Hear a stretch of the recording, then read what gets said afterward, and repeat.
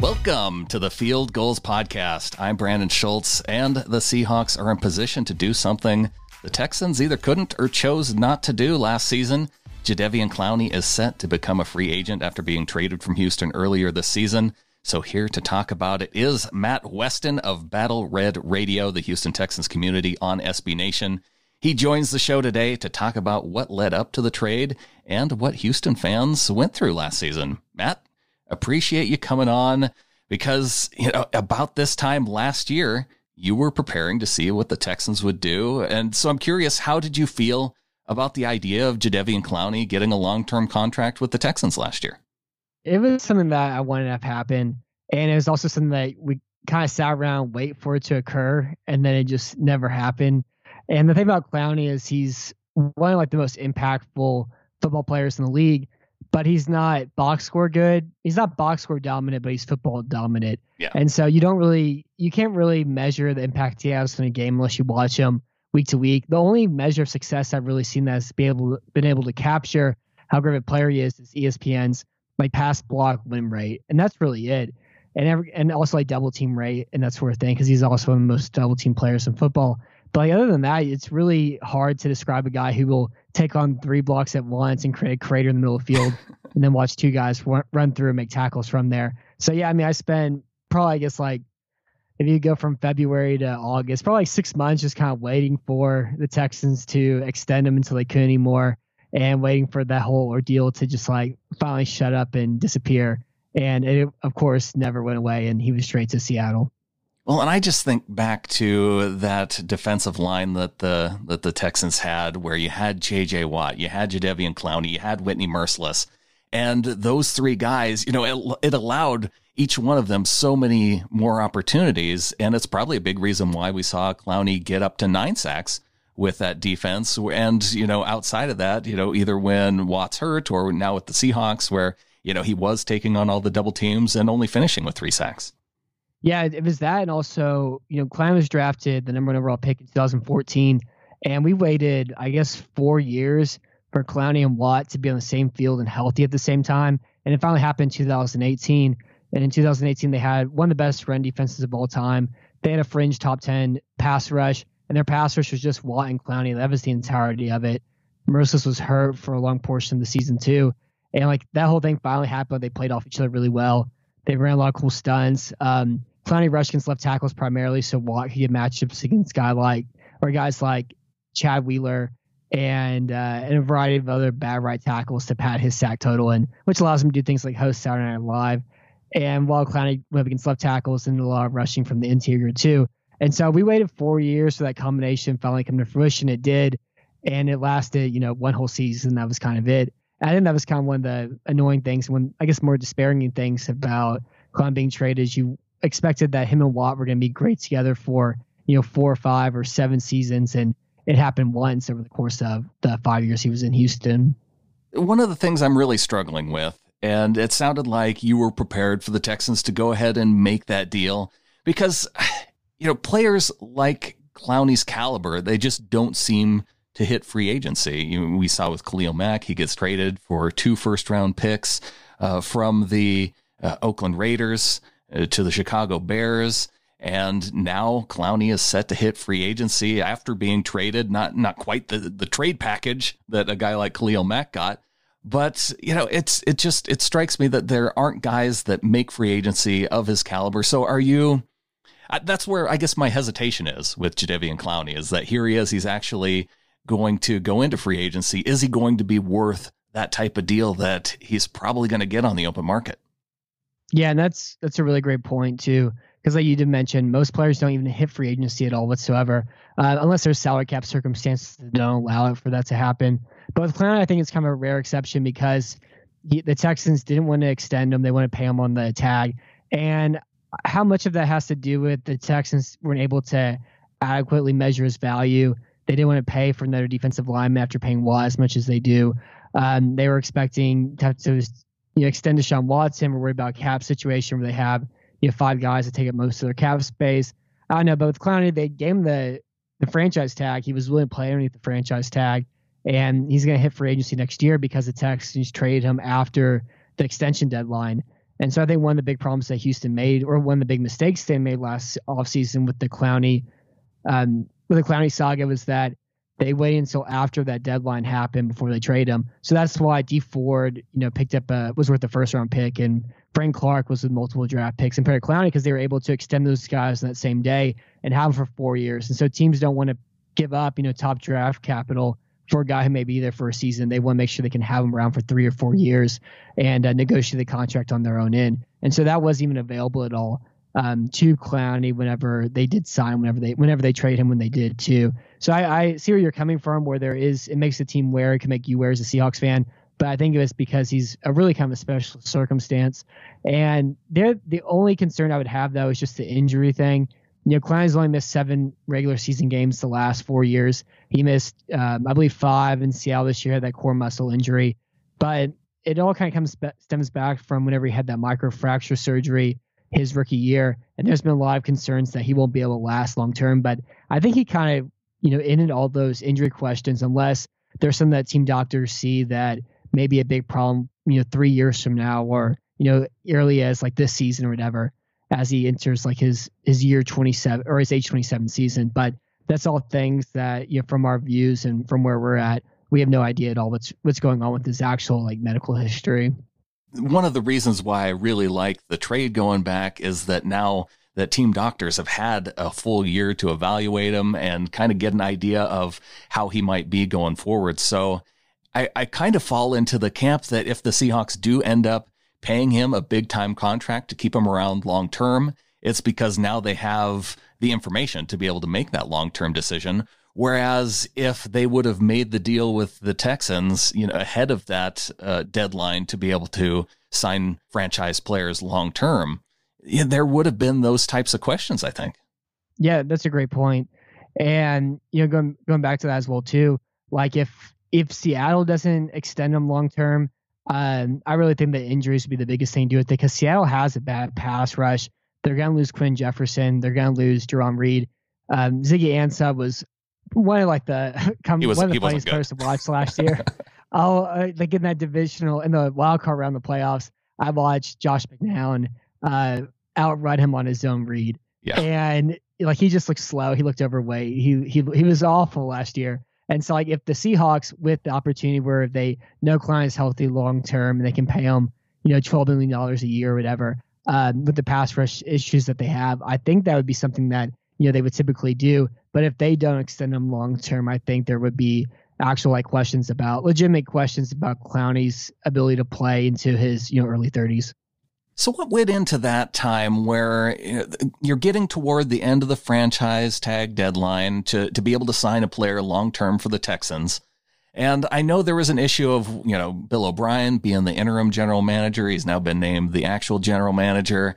Was it kind of the questions surrounding that position at the top as to whether or not they could actually get a deal done, or whether they just thought that they could kick the can down the road and have Clowney play under the franchise tag for a full season before they found out that he was unwilling to come in and play under the franchise tag deal?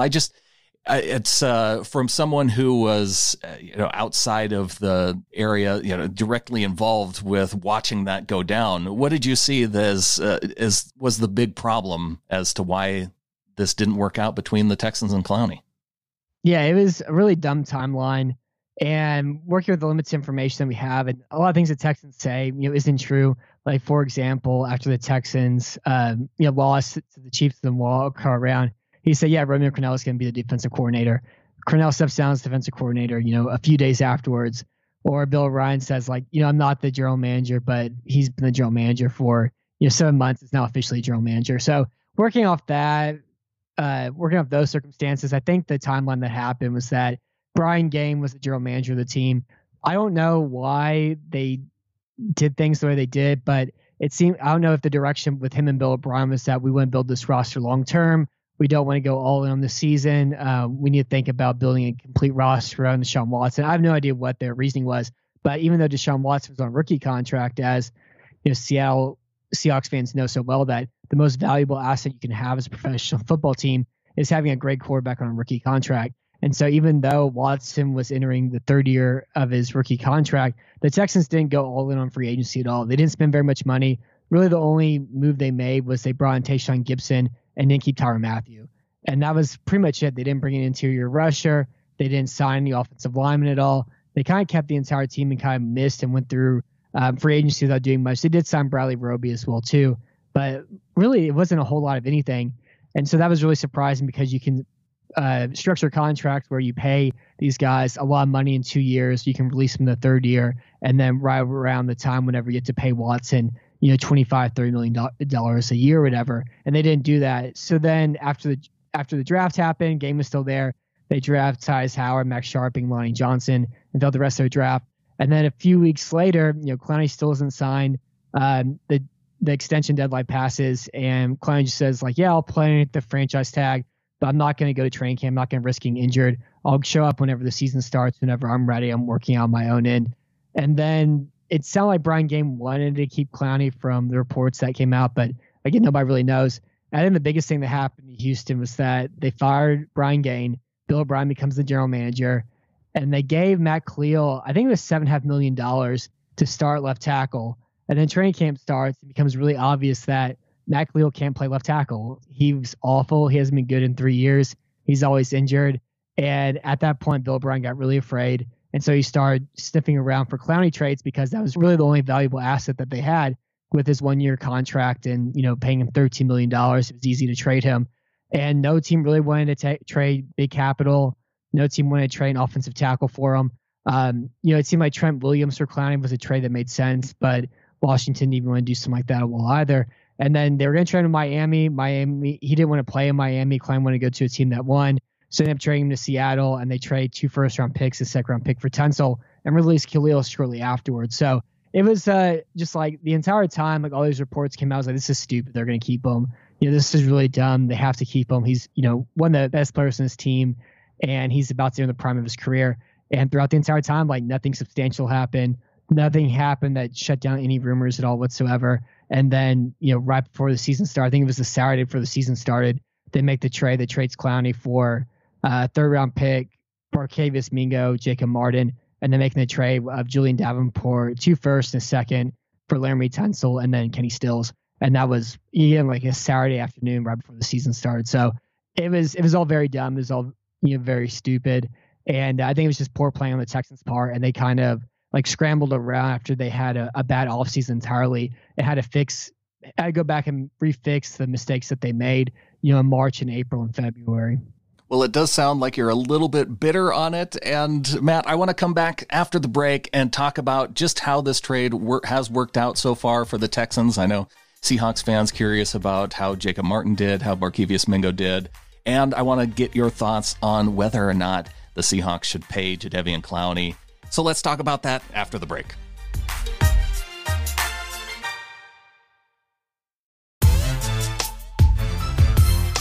Matt Weston of Battle Red Radio, the Houston Texans community on SB Nation, joining the Field Goals podcast. We're talking about Jadeveon Clowney and whether or not the Seahawks are going to want to pay him. I know just as a Seahawks fan, I wanted to pay Jadeveon Clowney just because he was so dominant. You mentioned he doesn't put up the prettiest box score, only finishing with just above 3 sacks on the season. But gosh, Matt, I go back to that first game in Santa Clara against the San Francisco 49ers, and the guy was the best defensive player on the field for both sides of the ball. Yeah, I remember that game too. I'd actually go back and watch the video for like the behind view, because it was incredible how great was that game. Like he won that game kind of single-handedly for Seattle in a way. You have to, of course, count for Russell Wilson and the magical things he does, but he was the best player on the field that game. And he does that sometimes. Like he did that for Houston whenever they almost beat the Eagles in 2017, where, he sacked Nick Foles 2.5 times. I think he had a touchdown recovery in the end zone that he took back for a touchdown. And he has those games out of nowhere where he completely dominates and decimates an offense on his own. And like I mentioned earlier, he had 3 sacks, 13 quarterback hits, and 42 pressures last year in 11 games. And in 2018 in Houston, he had 9 sacks, 21 quarterback hits, 34.5 pressures. Like these are fine pass rushing numbers, but they really don't account for just the general disruption that he puts up for a team as well too. And so, yeah, like that was one of the rare instances where he had a game where like you can measure with the box score, but it was also one of those instances where like he would take on 3 blockers at once and knock a puller into the running back too. And so he did a little bit of everything in that game. And then also like immediately after that for the Seahawks, watching him, he had that second game against San Francisco where he was bad. And he had games immediately after that where he was bad, where I think that core muscle injury was a big problem for him too. So yeah. I don't know. It was weird how it seemed like he turned a corner after that game, but then kind of fell back away. And then he had good games in the postseason after that. But yeah, it was a really great performance from him in that first game in San Francisco. Yeah, if not for sustaining that core muscle injury in the San Francisco game, gosh, I wonder how much different the end of his season looks. You know, if he was getting so comfortable in the Seahawks offense and he was just about to turn the corner, like you said, toward the tail end of the season. But, you know, now that the Seahawks are in that opportunity to re-sign him long-term, I guess I would be surprised if they get a deal done before free agency starts. It seems like he's going to want to hit the open market and see what he can get, try and drive the price up. It only makes sense. But considering that the Seahawks gave up draft picks, gave up a couple players to get him, do you think it'd be a mistake if the Seahawks end up not re-signing him? I think so, only because of how bad their pass rush was last year, and also just like their run defense too. Like that, the game against Green Bay, I think it's a really good example of that, where Green Bay just kind of looked at where Clowney was and just ran opposite of him and ran outside the tackles and were able to create big runs throughout the game. And that's how they moved the ball against Seattle in that game, in the ground game too, especially. And like, I mean, Clowney's a guy that, like you mentioned, he rarely hits free agency. You have a really great opportunity to, get better immediately for him. And then there's just so many guys leaving, and Jerome Reed and Quinton Jefferson. There really isn't that many valuable pass rushers on the team. The pass rush was bad last year for Seattle too. And there are like some interesting free agents, some guys that you would think Seattle will take a run out. It's kind of fun watching Seattle over the years because it just seems like there are guys that are kind of like Seattle players. Also, they can make a big run at Yannick Ngakoue if he does hit free agency as just pure like non-rushing defensive end as well too. And maybe Eric Armstead as well would be a good fit for him. Jabal Shear, I think, would be a guy definitely that Seattle could pursue. But if you're looking at Armstead and Ngakoue, you're having to pay these guys probably as much as you have to pay Clowney, but you don't get the run-stopping production from them. And you also don't get a guy who can rush this on the interior and the exterior as well as he does. And Armstead's like a lesser version of Clowney, but are you going to save, is it worth saving maybe $1.5 million for the difference between the two? And I really don't think so at all.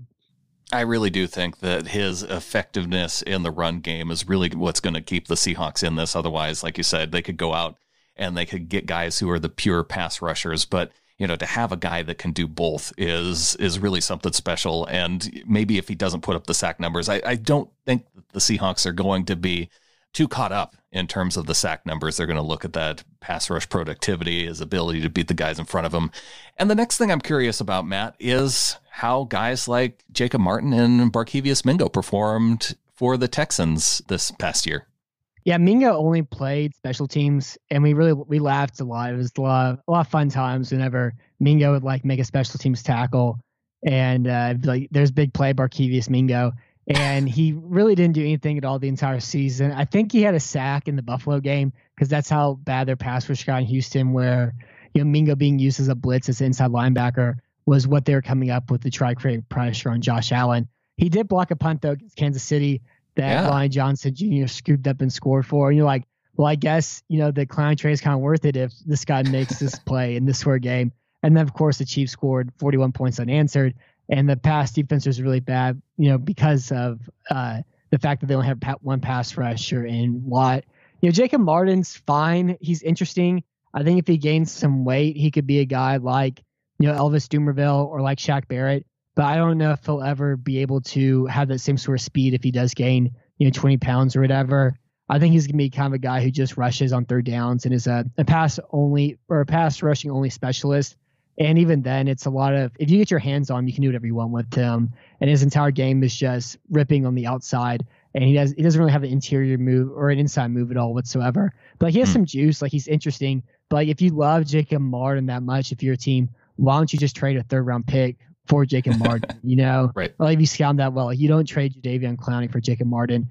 And then the 3rd round pick, they trade for Gary and Conley. And the Texans, secondary, they dealt with injuries to Bradley Roby to Jonathan Joseph to even Philip Gaines. That's how bad it got. They missed Philip Gaines at one point. And so they traded for Conley. And I think part of the reason why they did that was he's going to be underneath contract this season as well, too. And Conley's fine. He's just not very good in coverage. What he's good at doing is playing the ball. So you'd see him consistently last year where he get beat on, a double move down the sideline, or he get beat like on a drag route, and the quarterback would throw the ball behind, and he'd be able to chase back and play the ball. But as far as just playing like man coverage, he wasn't that great at it. I think a lot of what he did last year was fool's gold. And I think over the course of 2 seasons, he'll be targeted more, and he'll give up a lot more catches next season as well too. But I mean, overall, what they got from trading Clowney wasn't worth it was a bad package, And I was kind of annoyed listening to Seahawks fans on the internet being like, well, yeah, Martin can do this, and maybe Mingo can do this. I'm like, no, it's a bad trade. Get out of here. I don't want to listen to y'all at all. This sucks. This is stupid. There's nothing good about this trade at all. And I think Houston completely got the worst package available to him because of how long they waited to make the trade and how indecisive they were and how long the process carried out. Well, Matt, we knew it was a bad deal for the Texans at the time, but we had to try and find a way to at least make you feel better. And I guess that's the best that we could do because, Jacob Martin, he seems like I look at what the Seahawks did with Shaquem Griffin this year, and it's kind of a similar type of situation, a speed guy on the outside, but if he does allow the offensive lineman or even a tight end to get his hands on him, that can stop him in his tracks. So there is some upside there, but not a whole lot. And we got over on you a little bit, but I also wonder, because of the Laramie Tunsil trade, it sounds like from what I'm hearing from you is that maybe that trade doesn't happen. Or was it just by the fact that Clowney had no interest in going to Miami that they ended up having to find a way to make that trade work because they're already dealing with Miami on getting Tunsil to the Texans? Yeah, it sounded like O'Brien really wanted Tunsil for whatever reason. I think it's because they didn't have to pay him a lot this year. They have to pay him a lot next year because they can give him his 5th-year option as a first-round pick. And then they have to give him I guess Tunsil could ask for whatever he wants because of what Houston gave up to get him. Tunsil could ask for $20 million a year as a left tackle. I think Houston would have to do it. But yeah, they really wanted him for whatever reason, and Clowney had no desire to play in Miami. But maybe they trade Miami, Clowney, in a first-round pick. They can get Tunsil with that instead of having to give up multiple first-round picks and a second-round pick to make that trade happen.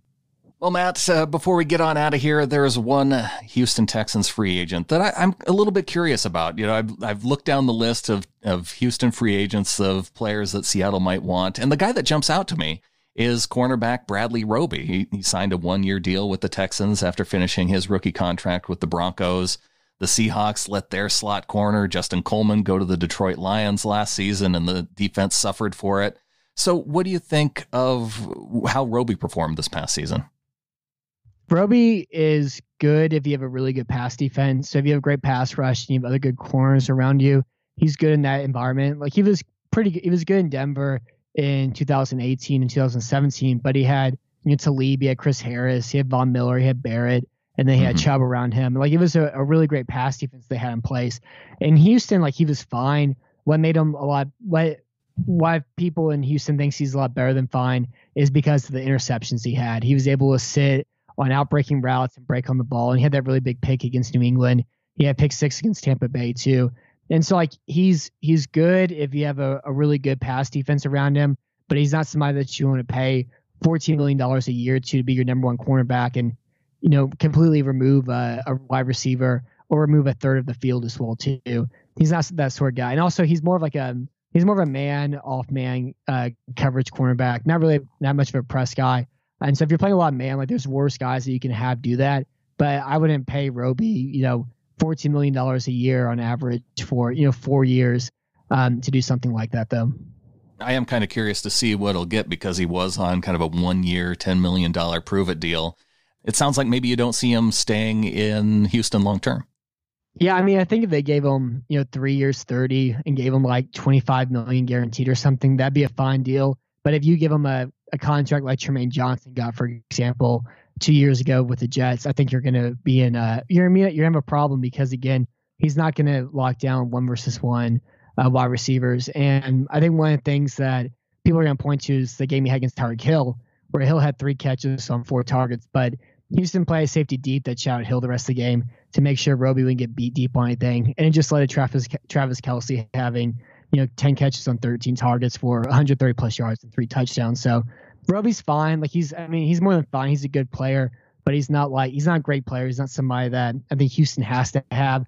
I think more important for Houston is fixing the pass rush and signing more guys like, Artie Burns or whatever, and trying to patch together their secondary from there and have really great safety play instead. I could see, though, Seattle, if I had picked one free agent for Seattle to sign, I would say Quentin Spain from Buffalo. They always just kind of mash together an offensive line of spare pieces. And Spain's really big. He's really strong. He's a really good puller. He's a good enough pass blocker, too. And he just seems like a typical Seattle offensive lineman. I like that. I like that you're scouting offensive linemen for us in the offseason. And you know what, Matt? I hope that I get to talk to you again soon in this offseason, maybe when the Texans end up trading DeAndre Hopkins to the Seahawks. That would work out well for me. Yeah, that'd be wonderful. Maybe we can trade you Deshaun Watson, too, and for 2 first-round picks, and then we can go back and sign Tom Brady, Maybe we can do that as well. Yeah, Deshaun Watson would be a fine backup quarterback to Russell Wilson. I think that would be okay. Yeah, and then you could say something like, Eric Homer is actually pretty good, Well, Matt, really want to thank you for coming on. If people want to check out your show, if people want to follow you on Twitter, where do they go? You can follow me on Twitter at MBW987. For the podcast we do, it's Battle Red Radio, or you can just search for Houston Texans Podcast. And we typically do one Texans show a week and then one more NFL-centric show.